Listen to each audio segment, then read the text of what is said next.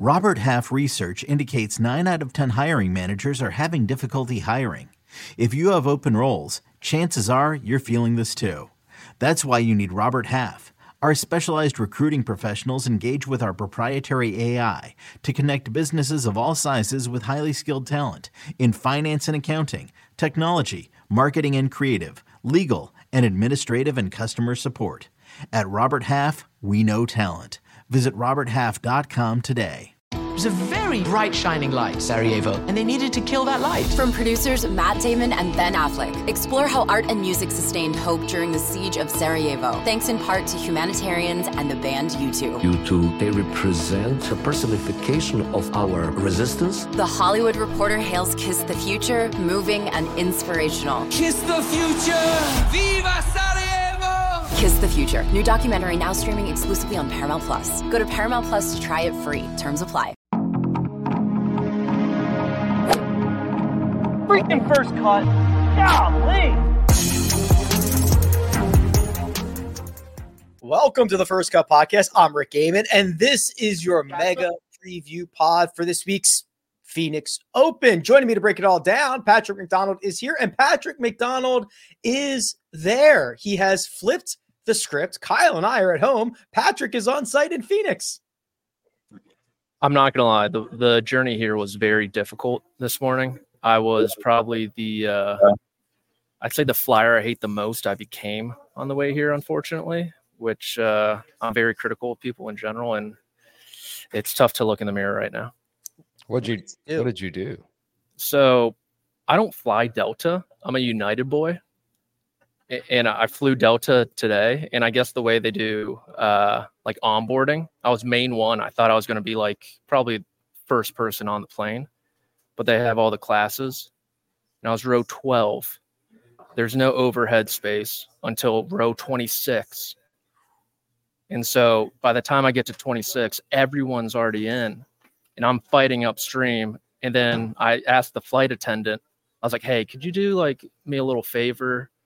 Before the pilot does the seatbelt sign when we land, can you just like bring my bag up for me? And she just laughed in my face. Wow. That's a request. Yeah, I batted my eyes. I unbuttoned my shirt a little bit. Nothing was working. Wait, so there's a lot going on there. Which variation of that is the flyer that you hate the most? I would say one in general, the one who shoots up immediately at the ding. Just to get up. I had to do that, but also sprint down the plane. So I would say that. And then I also asked the flight attendant to do something. I'm typically a window seat guy. Even if I have to pee, I'm just manning up and I'm not peeing the whole time. I don't say a word on a plane. So you're trying to blend in. You're going low key. You're not trying to stand out, and you stood out today. Yes, very badly. Okay. Why are you, Patrick McDonald, not flying first class and getting that guaranteed over? Well, listen, if he's flying first class, then I actually have some issues. Rick, I like the finer things in life, and I do have status on United, but it was a very Gen Pop day for me, unfortunately, which, I mean, we are at a Gen Pop event, so I guess it lines up. How do you have status on United? Did you used to fly all the time? Oh, everywhere. Like every week. For work? Yeah. Have you ever been to the St. Louis Accounting Center? The United States Postal Service St. Louis Accounting Center? Trust me, you don't want to. I have not. Yeah. They're Eagan, Minnesota, Mall of America, and then outside of Napa in San Mateo. Okay. Do you have status anywhere, Rick? No. Yeah, well, no, but I upgrade a lot. I pay for it. Yeah. I just think it's worth it. You should.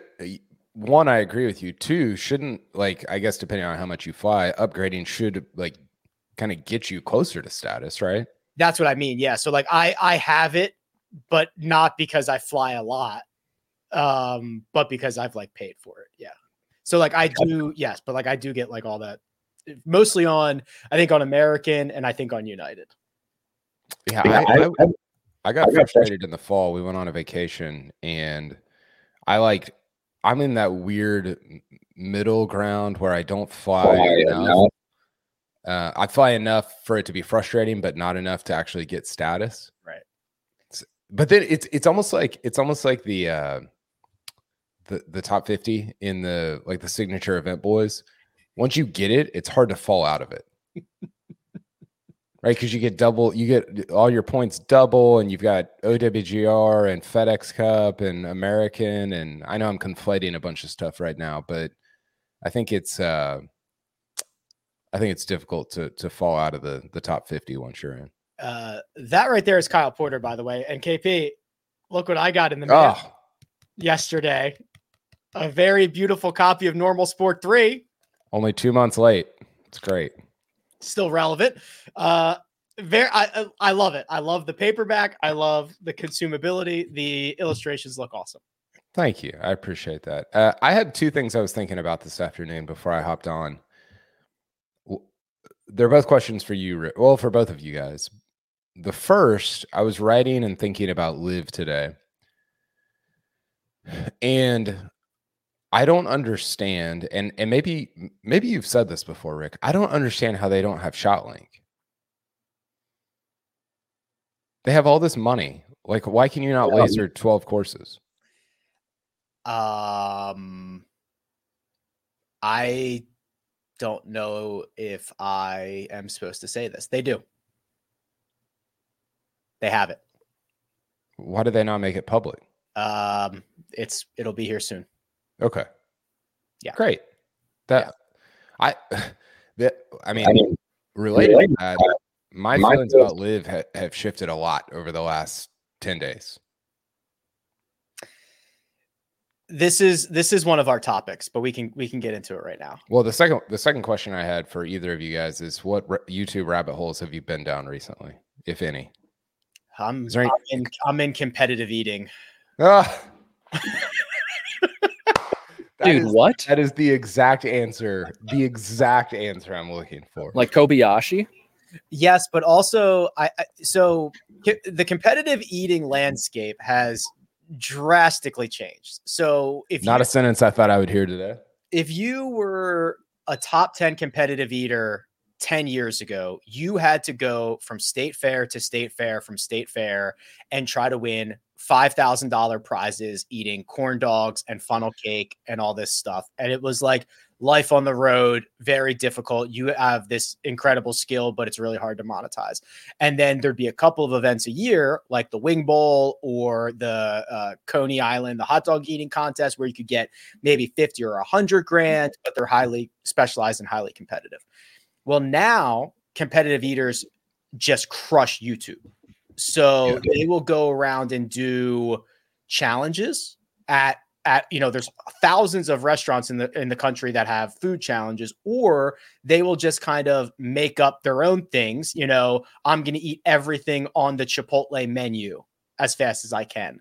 Right. And now they just crush YouTube and they make a lot more money than if they were to do the competitive eating circuit. So what you're saying is they created their own league and streamed it to YouTube.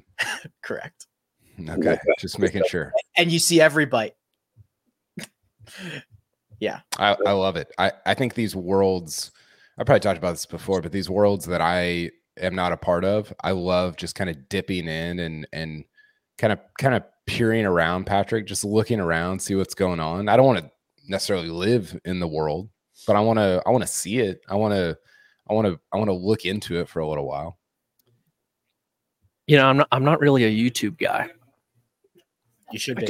I just there's a lot of stuff on there, but I'm consumed elsewhere.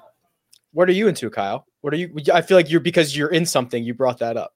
Well, I didn't necessarily bring it up because there's anything specific that I'm into right now. I'm always into something. Right now, it's the two that I've gone down are like a history of David Blaine. Oh, wow, that'd be cool. A lot of stuff there. And then the idea of like the different types of exercise in terms of like the heart rate zones. Okay. Some of my friends introduced me to it, and I've kind of gone down a rabbit hole there of like zone 2 running versus zone 4 weight. You know, there's just a bunch of different stuff that goes along with that. So the cool thing about YouTube is like you can find anything. And if it's a topic that's at all reasonable, not even reasonable, just if there's any topic, you're going to find some pretty good stuff on it usually. We started doing Orange Theory recently, and their big thing is how often, how frequently, or how long you can stay in different heart zones. Yeah. What is orange? Zone 4 or 3? I think it's 4 and 5 red. Yeah. Let's go. Let's jump into the live thing here because I'm going to Live Las Vegas on Thursday, and I'm very interested in this. So like, let me just to talk about the golf, obviously, right? There's the funding, there's the, like, all that stuff, but golf wise, I feel like they're stuck between being serious and being unserious, right? You know, they have a roster, right? Like it's no longer a huge joke about the roster that they run out. And the leaderboard that they had last week is a great example of that. You know, but there's so much of it that like the things that are serious, the golf gets matched with something that's unserious, like the team aspect that has untouchable captains. One team has 3 co-captains for some reason. The draft, the transactions, like the unserious joke aspect. The serious golf gets matched with the unserious music playing, which I don't even really care about. But the fact that they turn off the music at the end and they turn it off in the playoff means they know it's unserious. Mm-hmm. So for every, and I think the thing is, golf wise, like it doesn't have to be a gimmick, right? Like they have enough good players. I still have trouble finding it on my local CW, doesn't show it, but like it's accessible on YouTube in round 1. You can download it through the app. Like that's the accessibility that I want in my sport. We just talked about how much I'm on YouTube, but they need to almost take themselves more seriously. And I think other people would too. Patrick, you want to go or you want me to? Kind of along those lines. The one thing, I'm going to try to speak quietly right now. The one thing that I've kind of been thinking about recently is instead of creating your format and adjusting it to the OWGR standards, which your opinion on OWGR, I don't really care. What if from the beginning they just made it OWGR compliant? Where would we be right now? My God. I mean, think about how many non-major winners would have already joined Live. Exactly. Mm-hmm. And so to your point, Rick, they are in between the, you know, we demand to be taken seriously. We demand OWGR points, but then you got Dua Lipa in the background. You got these guys seemingly playing for their teams, like the Sebastian Munoz quote from Live Golf Orlando last year, where he was like, I played it safe pretty much because of the team competition, which was cited in the OWGR report. And I know Kyle's a big proponent of the team. It needs to be like if you're going to be not compliant with OWGR, just go all the way or reel it in and just axe the teams. I mean, KP, when we just, there was no Pebble Beach Pro-Am. According to Golf Twitter, everybody was watching Live, and they got a great playoff, and Joaquin Niemann is victorious. And the first thing he says is, yeah, I'm not in the majors, which is like, that says a couple of things. One, I kind of think it's a corny jab at the OWGR that literally everyone, ourselves included, who have been wrong about everything in the last 2 years, except knowing that the OWGR was not going to award them points for this. We knew that was coming. 2, that's what the money was for. The money was because you knew this was possible. 3, it says, I don't even really care about what I just did. I'm only thinking about the majors. This is not all that serious. And like, it's just like it. I don't know. It's the juxtaposition of demanding to be serious, but not acting that way themselves. Yeah. I mean, you're right. I don't know how to sort of condense all these sort of like different thoughts that I have. I thought the major quote was so telling, in that that's the context for all of this, right? And I almost feel like these leagues, I guess LIV can't do it. I almost feel like the PGA Tour should like ride that context more.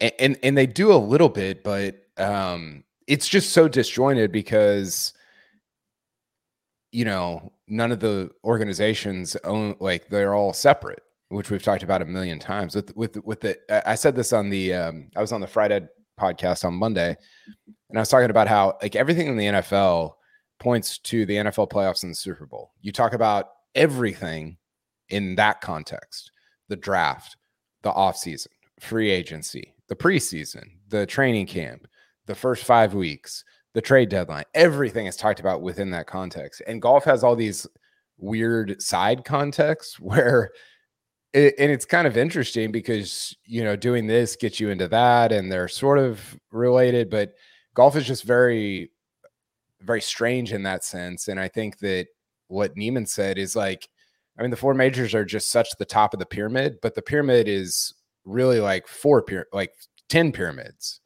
And we can't all talk about the same thing because it's all so disjointed. Rick, I think Rahm brings such gravity to that entire organization.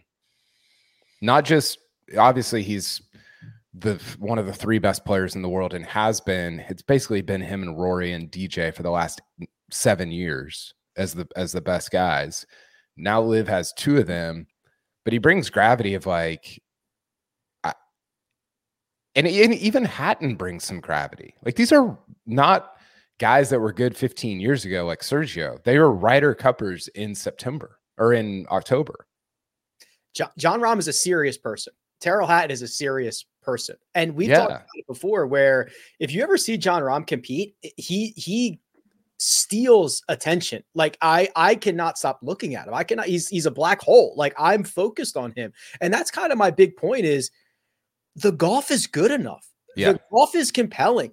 Like, there are enough good guys on that team, on that roster, with a lot of shots being shown in a small period of time, that the golf is good enough. I just feel like the rest of it is kind of a circus. Yeah, I mean, the music and the concerts and all, it's just unnecessary, right? I don't even mind the team stuff. I think the team, I said this on the Friday podcast as well, I think the team stuff could actually be broken off into a separate deal, right? If you want to make, and I've always liked the team aspect of LIV. That might be the only thing about LIV that I liked. But if you want to make 5 events that are maybe some alternate shot, match play, team, whatever, that's interesting. I sometimes it gets a little conflated and you're like, I don't totally know what I'm supposed to be paying attention to here, but I do think the team part of it is intriguing. I don't know if, I said this on Sunday, Rick, and I think it's true of LIV itself. I don't totally know what it is. I don't know if they know what it is right now, because really what it is, if you pull back and take all the names and people and everything out of it, it's the new European Tour, right? And we pay attention to the European Tour intermittently throughout the year when they have really good events, when they have Rory and Rahm playing or whoever. We don't pay attention every week, but now I think LIV has sort of demanded that not demanded, but it's compelled us to pay some attention to it. And I'm curious about what your experience of that is on site this weekend in Las Vegas. So am I. Patrick, you and I are in 2 separate universes this week. So what should we be looking for? What should I be looking for when I get to LIV on Thursday. Like, I have zero idea what to expect. Well, one more thing on the team thing. I think they should act like the tournament to tournament team winner and just have it behind Overall? the scenes. Yes. Like make F1. it exactly. Yeah. If they're marketing themselves, everyone is saying they're the F1 of golf, but then you have a new team winner every week, and that's just not how F1 works at all. That's not how the Premier League works or any of these team organizations. I will say for Liv, I hope we see a resurgence from my Rippers. We didn't get on the podium in Mayakoba with the addition of Lucas Herbert, a quiet acquisition, but I think a large one with the 4 scores needed on Sunday or Saturday. But it depends what you're kind of getting into, Rick. Are you going to be credentialed? Are you going to be just a fan? Are you going to be in the suites? I know they have a big par 3 setup as well. And I mean, my dad went to Live DC because it was at our home course, and he kind of just wandered around wherever you want. It was like a black wristband to get into the VIP sections. He had like a black Livestrong on. He got everywhere. He just went everywhere. I'll have access. Okay. And I Rick's love actually playing. could you? Yeah, I'm the 55th guy playing this. Yeah.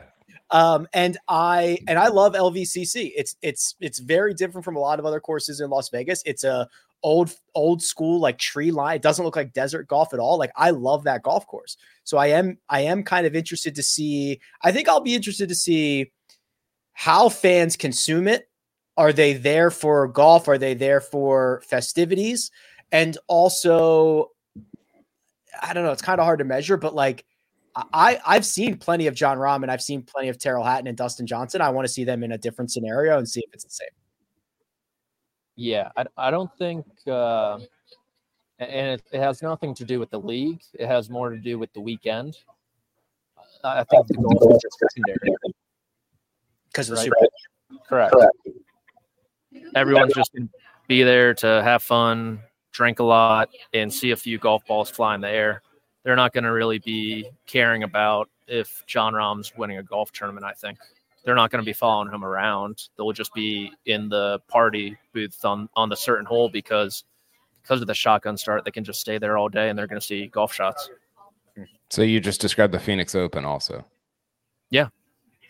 I think that's pretty fair. Yeah. Yeah. And Rick, week. I just think like, and this is completely anecdotal and there's nothing, what's the word, empirical behind it, but Live just feels different now. And I think there's so many implications for that reality. And a lot of them affect the PGA Tour. I think Live for the first time to me feels like a real thing. And I think if you're still calling it an exhibition league with John Rahm out there swearing and dropping F-bombs on, I mean, it's just not, and maybe that's been true all along, but for whatever reason, that shift has happened for me. And I think it's going to be interesting to see what the PGA Tour does with that and how those two things merge or don't merge or continue to coexist. Yeah. Liv has a real big advantage of being able to move quickly while the PGA Tour has to try to turn a battleship. Everything takes a while. Liv can just say, oh, well, we're going to count these 4 scores, or we're going to add another team, or we're going to do this, or we're going to, so it is a huge advantage. And, when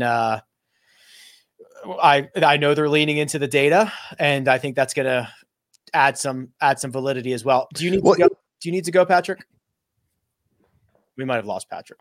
Well, real quick, Rick, it is weird because they're almost leaning into both extremes, right? Like, are you like the every shot thing that they announced or that got announced by Josh Carpenter of Sports Business Journal last week? I don't know if he broke that news. I don't think it was a press release. I think he had it.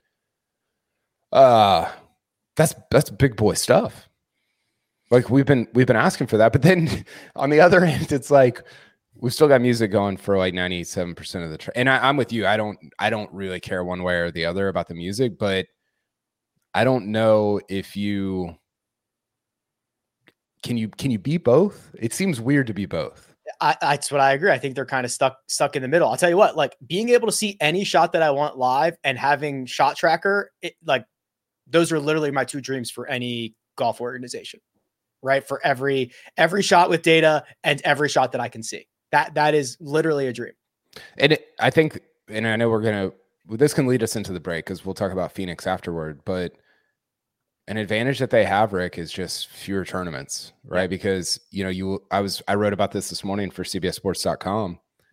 Victor and Xander withdrawing from the Phoenix Open, it doesn't materially change the revenue model for the 2024 Phoenix Open. It doesn't matter, right? Like the Phoenix Open is still going to be a good tournament and a big party and all that stuff. But what it signals is that there's two different tours, or there's two different leagues within the PGA Tour, and the top guys don't care about don't care. They still care, but they're not as focused on the lesser one as they are on the signature events. And if you can't control like if there's unknown variables with these lesser events, that's a difficult long-term product to promote. And I think the NBA has been seeing that for the last few years, right? Where load management stuff like that makes your product worse. And I think that LIV has that going for it in a way the PGA Tour does not. And the NBA went to an extreme and added an in-season tournament to make November games more important and to have a reason. That's a pretty extreme thing to do, however many decades the NBA has been going on. We're going to talk about the non-signature version of the Phoenix Open. We'll recap. We have our best bets from last week and this week, so we've got a lot to talk about. But first, we're going to take a quick break and hear a word from our partners. Let's go! It's the most all-star studded challenge ever. And this time, it's every competitor for themselves. Best challenge ever! The Challenge All-Stars. New season now streaming on Paramount+. Go to ParamountPlus.com to try it free. Terms apply. And we're back. Very quickly, just to put a bow on Pebble Beach, we did a pretty decent job on the bets. We hit 3 out of the 4 finishing positions. We went 2-2 in the matchups. Mark had Ludwig as his outright. That did not come true. Yep, it got shortened to 54 holes. Josh won the most money in one and done, $455,000. Mark got 106 from Nikolai Højgaard. Homa disappointed. Xander disappointed. KP, any quick thoughts on Wyndham, Pebble Beach, or anything else associated with it? I mean, going back to our outrights, JT and Ludwig were both very much in it going into the final round. You and I both had JT. Mark had Ludwig.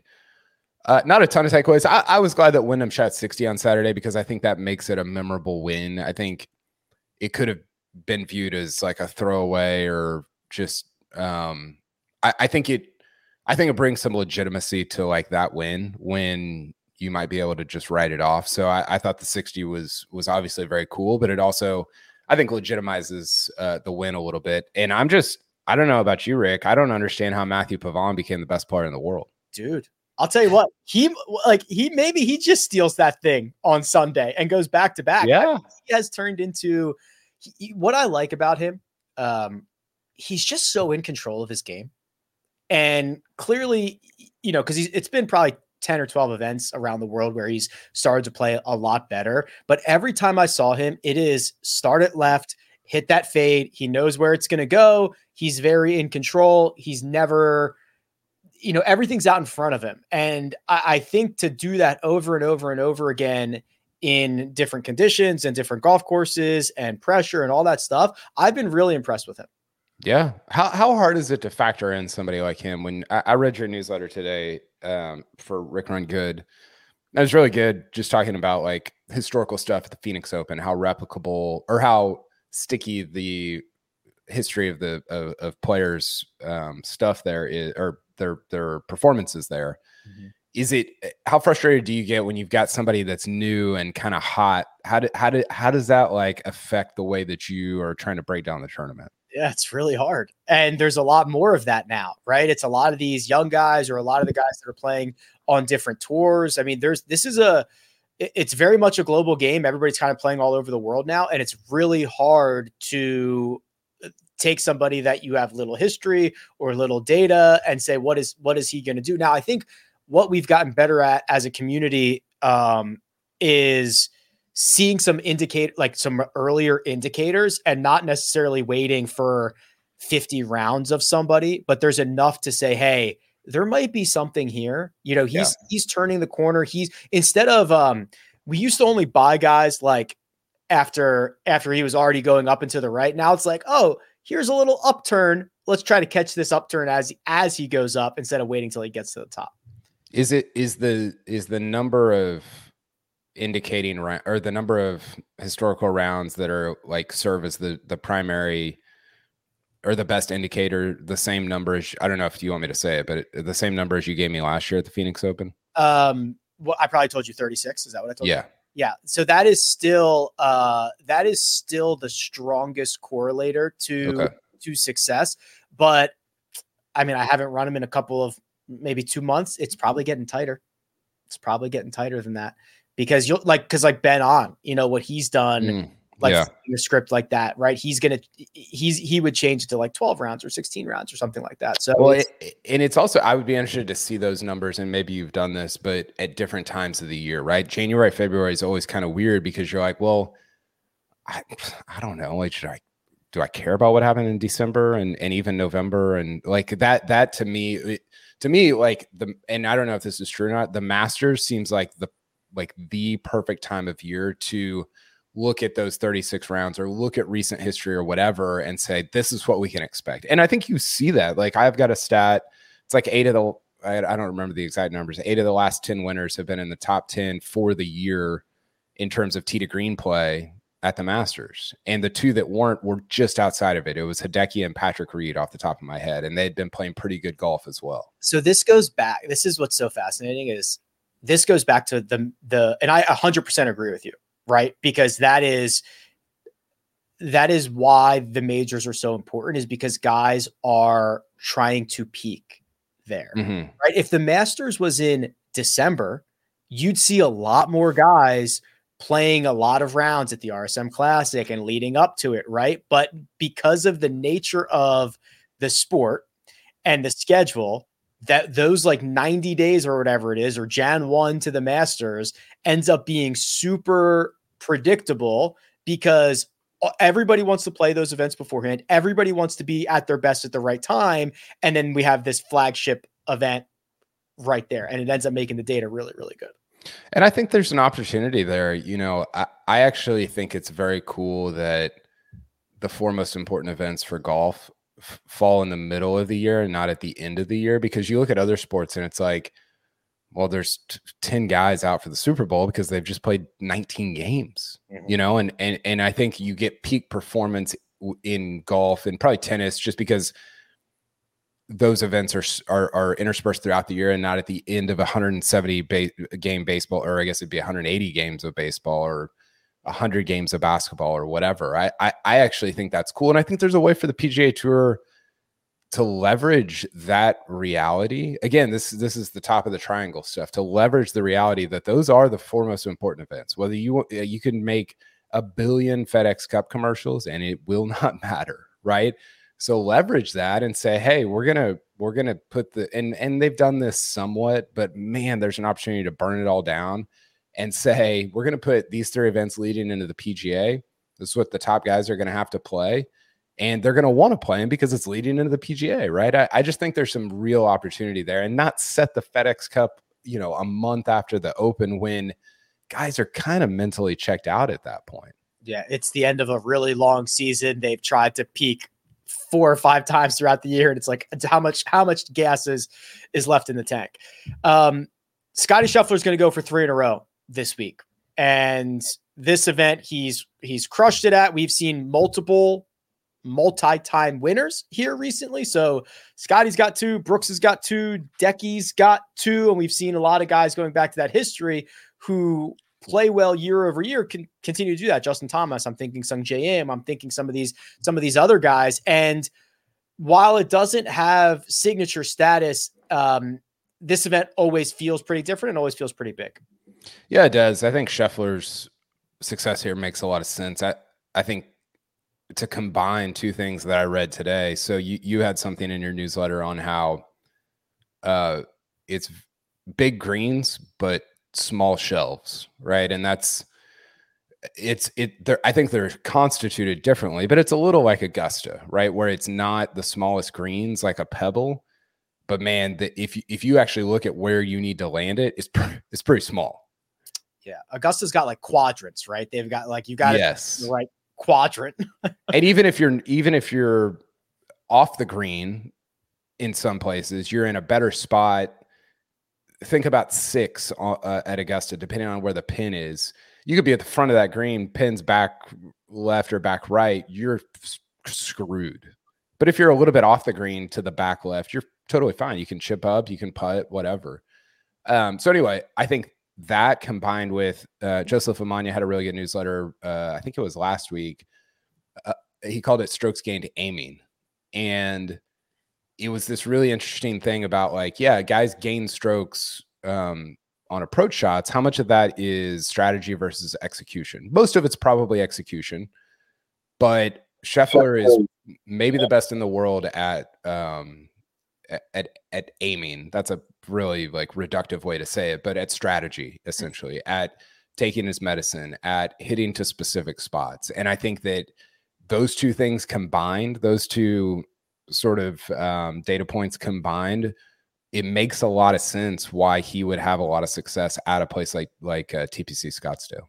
And TPC Scottsdale is both, if you removed all the stands, it's a little unassuming, but at the same time, the way the back 9 finishes with chaos, it's wild. It's awesome. You can get on a run, you can heat up, you can lose it. I'm just dying for the match play major that should have been invented 5 years ago to be played here.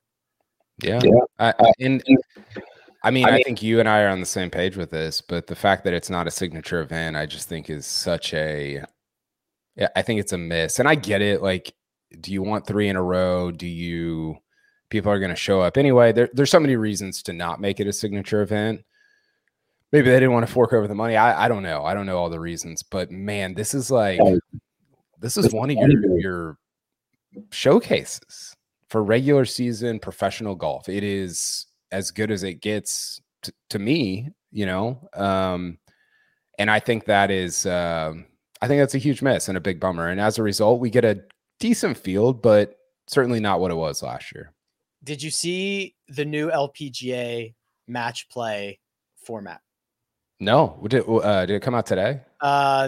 Maybe 2 days ago, something like that. I think I saw it. So here it is. So the match, I believe this is still at Shadow Creek, which is awesome. So they have 96 players who are playing stroke play for 3 days. Now, after 36 holes, so after 2 days, there's a cut, top 65 and ties. And then after 18 more holes, the top 8 go to match play. So it's like a hybrid 96 stroke play. You get your stroke play, and then we finish this off with match play. Okay. So so the only players that play match play are the top 8 after 3 days? The way that I'm just reading bullet points. It seems like after 3. Okay. Yeah. That's a little US amateur right? Where you go stroke play for, I think it's 36 holes there. It's a bigger match play field, but yeah, I'm whatever we can do to have more. I mean, match play, Lamagna was talking about this after the Ryder Cup last year. Match play brings about contentiousness and real divisiveness. And we in a sport where you don't get a lot of that because of the nature of just the individual play. Even in tennis, you get it because you're playing each other, right? You're going against each other. Yes. And you don't get it in golf. And that's the one opportunity for it. And they've gone the other way. They've taken it away instead of adding more to it. Right. I believe we have Patrick back. Is that true? Josh, should we Oh, Patrick, Kevin, you had a presser and you left us. What did Kevin have to say? It was pretty good. Local kid, I think he's got all of Arizona State behind him this week, and it's the same week that he tore his meniscus last year. Got to give a hat tip to my man to the left. Okay. Here's what we're going to doing. I don't know what Patrick's Wi-Fi seems like. It stinks there. We'll figure out what's going on. But and that's it. Listen, that happens to us all the time at these press rooms. But what we will do is we will come back. We will do the best bets. We will do the one and done selections, and we'll do it after a quick word from our partners. And we're back. So if you have never seen the bets before, here's how it works. We take $100. We go and put 50 on a matchup, 30 on any finishing position that we want, and 10 each on two separate outrights. We've been pretty good at this to start off 2024. So KP, why don't you lead us off with your matchup, please? Yeah, I've got I'm just seeing Patrick's matchup for the first time. That's insane. I've got Cam Young over Adam Hadwin. This is kind of a sucker bet, but I just am so in on Cam Young. I think he's just a lot better at golf than Adam Hadwin. Adam Hadwin, I think, has played pretty well here, so that's why it's a sucker bet. But yeah, this one just stood out to me as I was kind of going through the matchups. What's the deal with Cam Young? What is the deal? I don't know. Like he had that one good 3 rounds in Dubai, I guess it was. Kind of punted it away on Sunday, but hasn't really been in the mix as of late. Yeah, so he was T33 at Kapalua. Played okay. Didn't drive it very well. 3rd in Dubai. Shot 71-74 on the weekend. Not good. And then 70th at Pebble. I don't know. I don't know what the deal is with Cam Young. Patrick, your matchup is not really a matchup. It is just a random prop bet that you have found for this week. Why don't you tell the people what it is? I got completely lost in those props. I spent like an hour looking through them, but I'm on Travis Kelce first touchdown score or Scotty Scheffler wins at plus 220. I kind of think Scheffler is going to win this week just because, I mean, he's gained 4 strokes putting at this tournament 3 straight years. And if that happens, he's definitely going to win. And I think Travis Kelce is also going to score the first touchdown. So I kind of wish this was an and, not an or, but we'll take the plus 220 to the bank. Well, I'm sure you could probably parlay these together. What are Travis Kelce's odds to score the first touchdown? I didn't get that far. Scheffler is what, 5? 5? Yeah, I think. Here we go. Yeah, so, around 5. So Kelce is 7.5 to 1 to be the first TD, and Scotty Scheffler is 5 to 1. Yeah. Okay. So 45 to 1 is the parlay. Make it a best bet, Patrick. Do I make that my matchup? Are you courageous or not? I think let's make that my matchup instead, just so it's still live come Sunday afternoon, potentially. Yeah, okay. All right. We'll change that. So Patrick is actually now going Travis Kelce, first touchdown scorer, and Scotty Scheffler wins. I went Emiliano Grillo over Ricky Fowler. I will just pick on Ricky until someone tells me otherwise. Patrick, while your internet is still very good, tell us what your finishing position is. Wait, you're doing a parlay that neither of which is a matchup. It's a matchup against the field.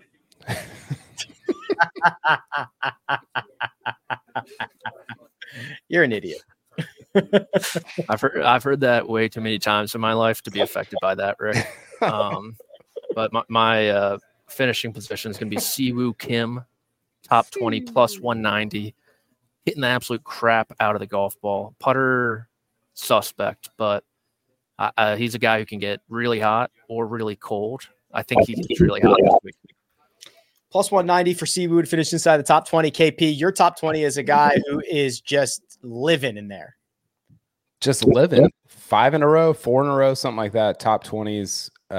He's been up and down at this tournament. Missed the cut last year, but had some really good finishes before that. I just think he's playing the best golf of his career. You know, we talked about Matthew Pavon off the top or near the beginning, and you get these guys that are kind of go on runs, and JT Poston's in the middle of one of those right now. So I love him to finish in the top 20 this week. I also have a top 20. It's Tom Hoge. He's back, baby. Give me the approach play. He's been putting a lot better, plus 320 to finish inside the top 20. And when it comes to outrights, we've got a pretty good mix here. 6 different golfers from odds as short as 10-1, as long as 65-1. Patrick, why don't you give us your 2 selections, please? So I've been really into betting based on signs that occur in my everyday life. And the first flag that I see walking onto the course today on number 5, Canada. And I was like, oh, Greg's on today's show. Granted, he's not. Desert Fox, Adam Hadwin, 50-1. He's playing great golf at the moment. I'm a little concerned that it's just like dumped here, and he's not really the longest hitter, which might be a problem, but I think 50-1's fair. And then Adam Scott's playing some really good golf, like very quietly. 5 straight top 20s. Hit the ball great at Pebble. I think it was like top 5 in ball striking there. Plenty long, broomsticks working. And I think 55-1's a tasty one for someone we know can win. He's hit the ball well too across the globe. If you bet Adam Scott this week, you should bet him this week, you should bet him next week. And just run it back at two pretty decent spots. KP, give us your 2 winners, please. Yeah, I've got JT and Sam Burns. Rick, I almost made just JT straight across the board for my bets this week. That's how convinced I am that he's going to win this golf tournament. That's good. He's been just lights out for about 2 months now. Just awesome. And Burns is playing very well also. He finished in the top 10 at Pebble, I can't remember what he did at Century, but he's been hitting the ball well also.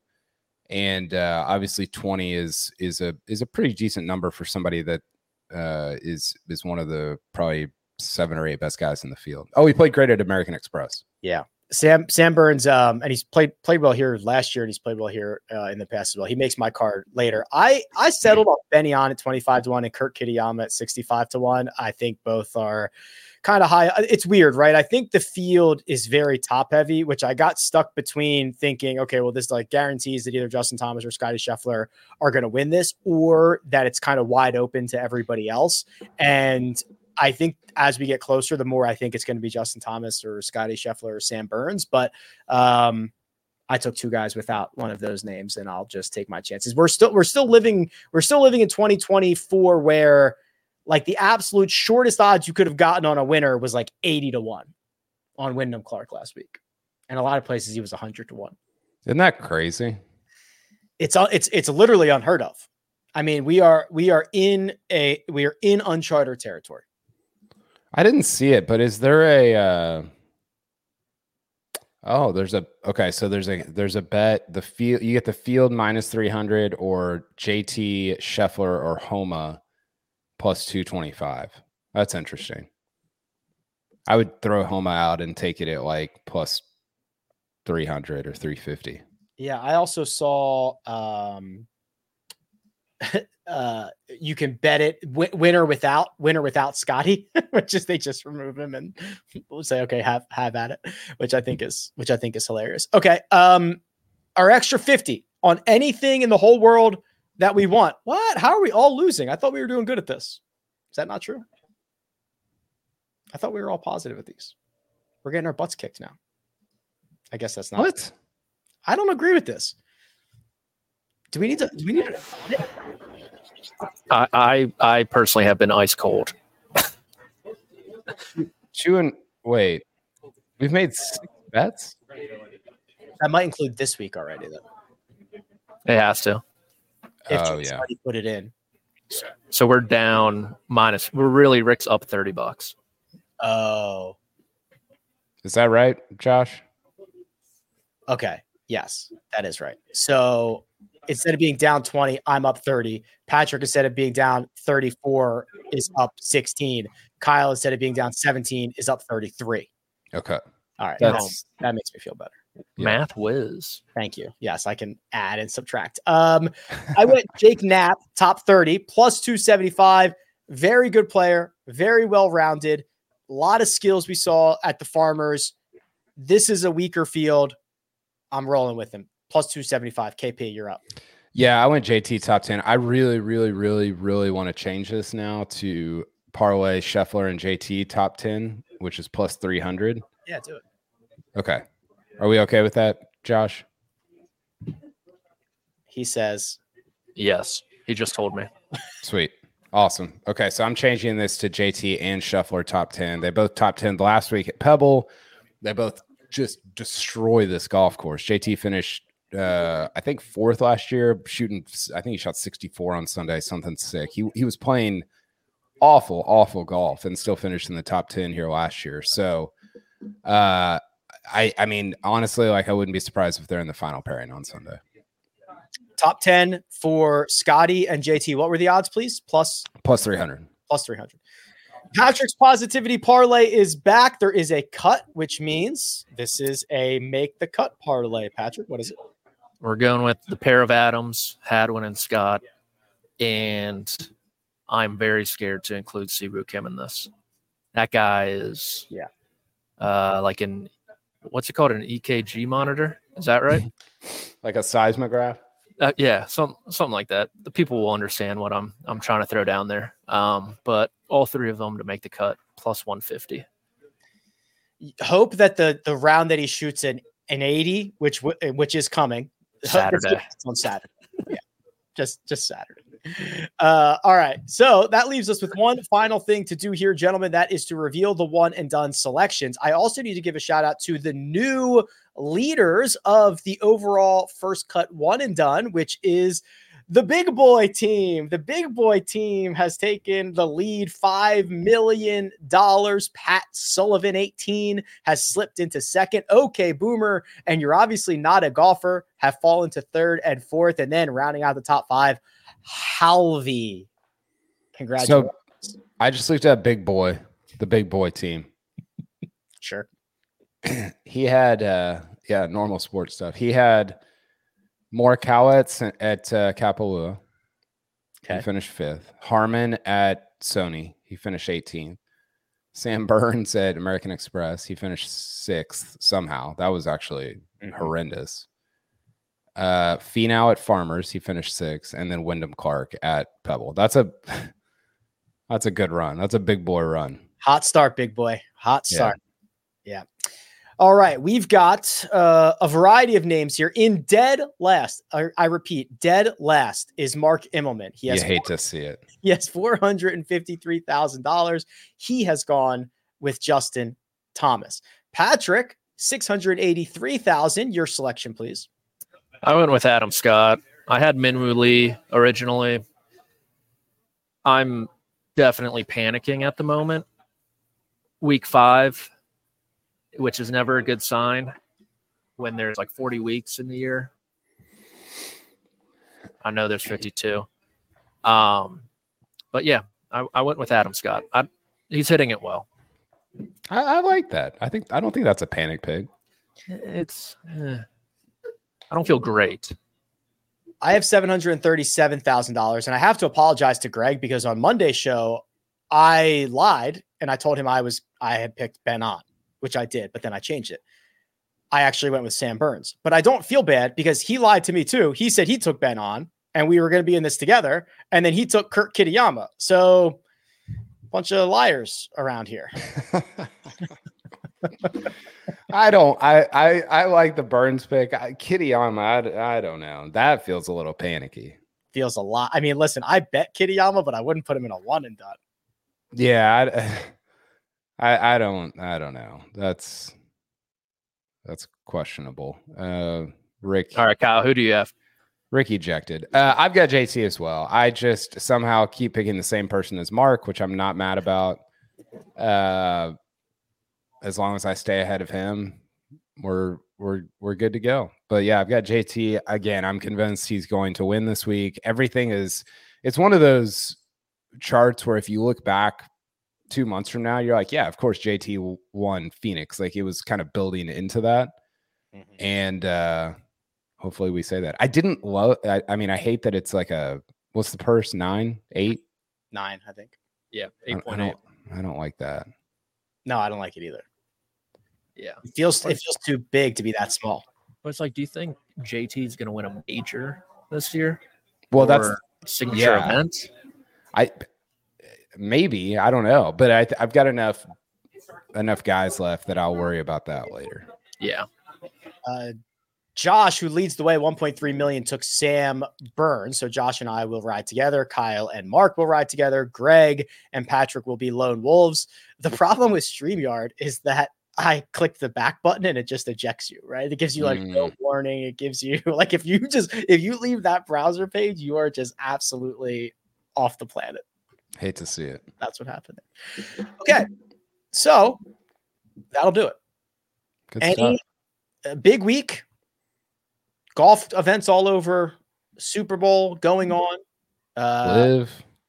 Yeah. Any final thoughts before we get out of here? Who you guys got to win Super Bowl? Justin Thomas.